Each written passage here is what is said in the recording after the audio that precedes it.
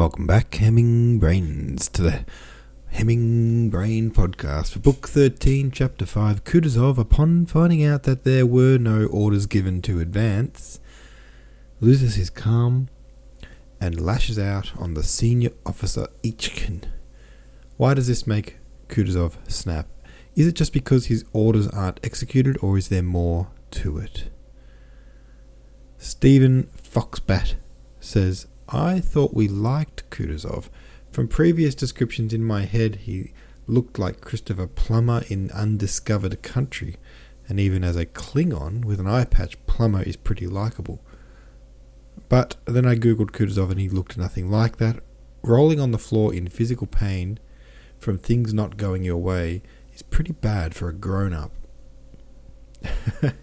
Rybread Eggs has agreed. Tolstoy makes generals seem like man-children. Napoleon is described in a non-flattering light as well. I think Kutuzov is more than a grown man. I think he's an old man. And I think his physical pain might be actual physical pain. Imagine the prolonged stress you would live with in that kind of a position.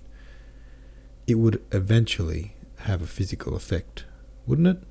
It must, right? I like Kutuzov still.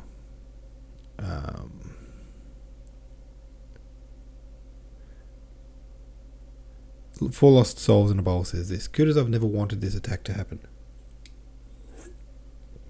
I'm doing something very risky right now. While podcasting, I just had a drink of some Pepsi Max, which makes me so burpy.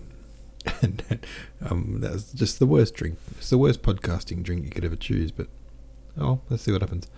Four Lost Souls in a Bowl says, he was goaded into it by all sides and then made to look a fool when he was not ready to go, and no one was aware of any forward order. Now he has to turn around and let his inferiors decide when to attack. That's got to be humiliating for the man supposedly in charge of the armed forces. Yeah, he didn't want to do this, did he? He didn't want it to go down this way. I think he meant to leave it for the longest possible time.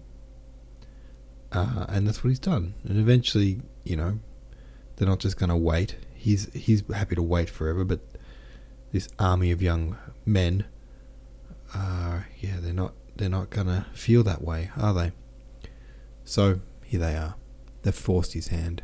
He's not happy, and he's not feeling very good. Let's read chapter 6.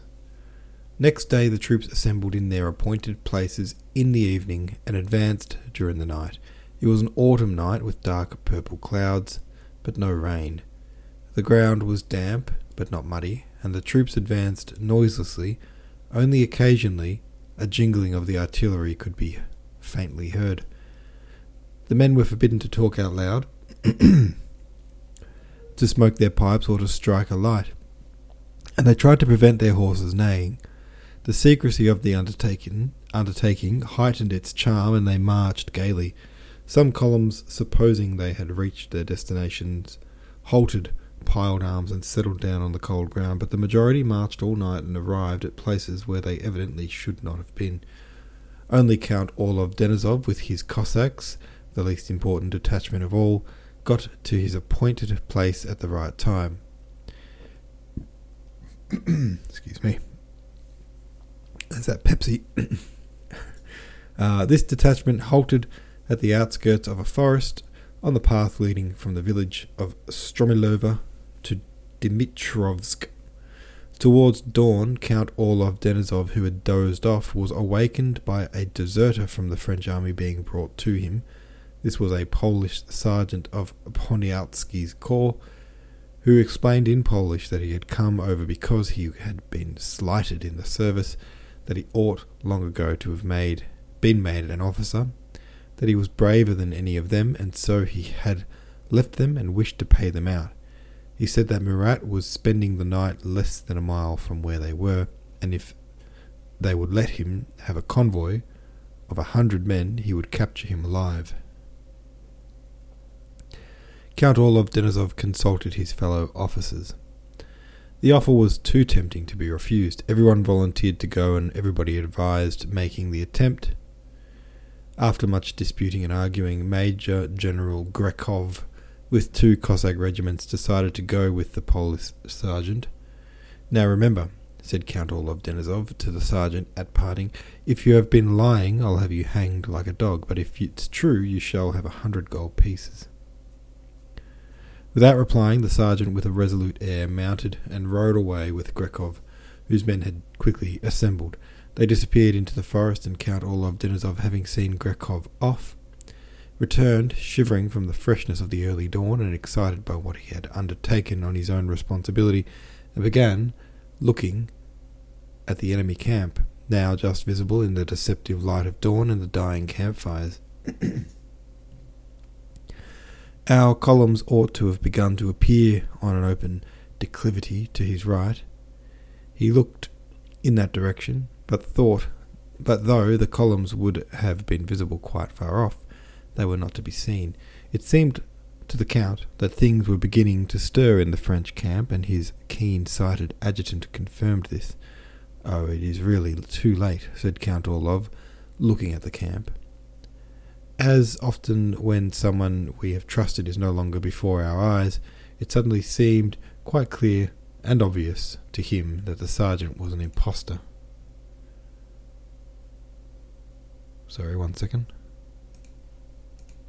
1 moment, please. Ding, ding, ding, ding, ding.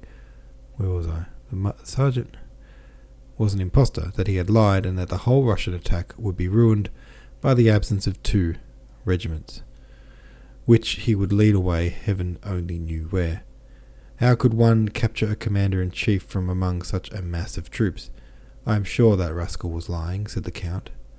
"They can still be called back," said one of his suite, who, like Count Orlov, felt distrustful of the adventure when he looked at the enemy's camp.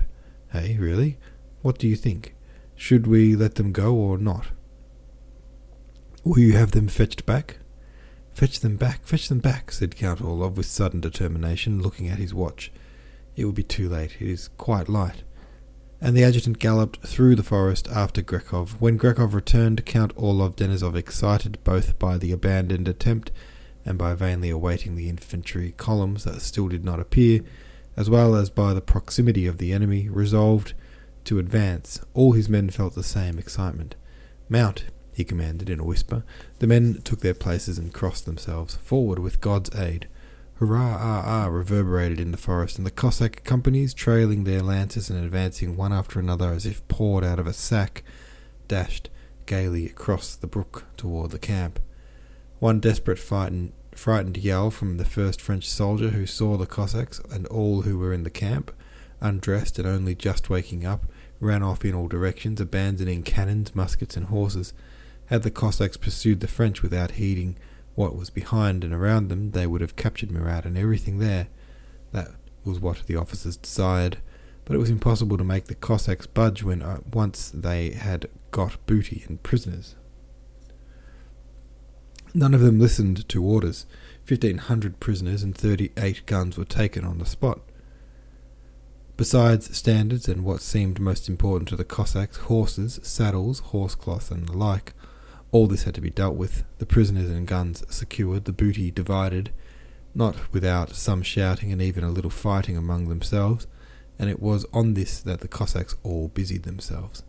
The French, not being farther pursued, began to recover themselves. They formed into detachments and began firing. Orlov Denisov, still waiting for the other columns to arrive, advanced no further.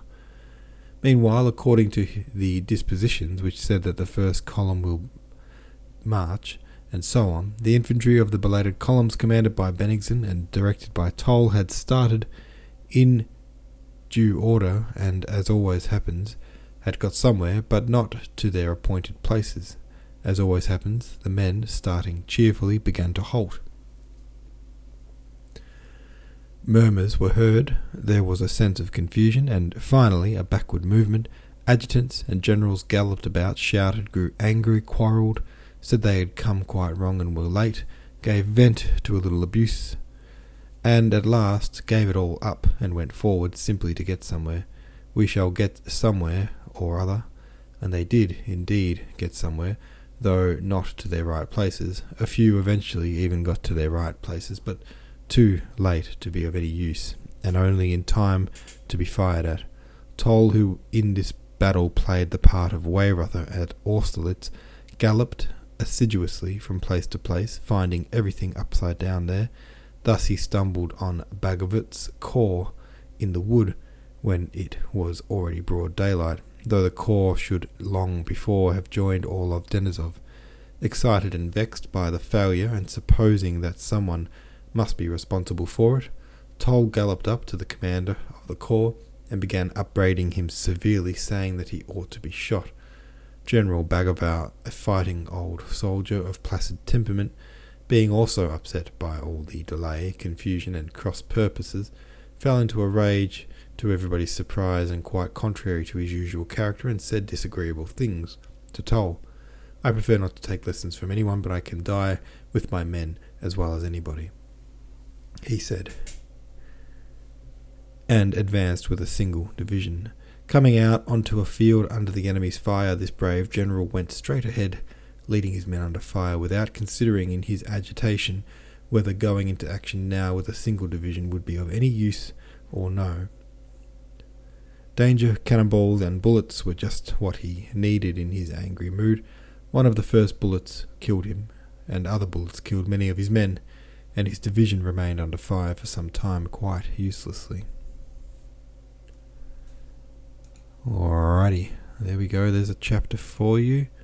Who died at the end there?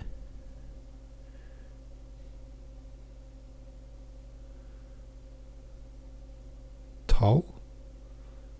No. Bagovout? Someone died. Alright, anywho, someone's dead. Have your say about it on the subreddit. Thanks for listening. I'll see you tomorrow.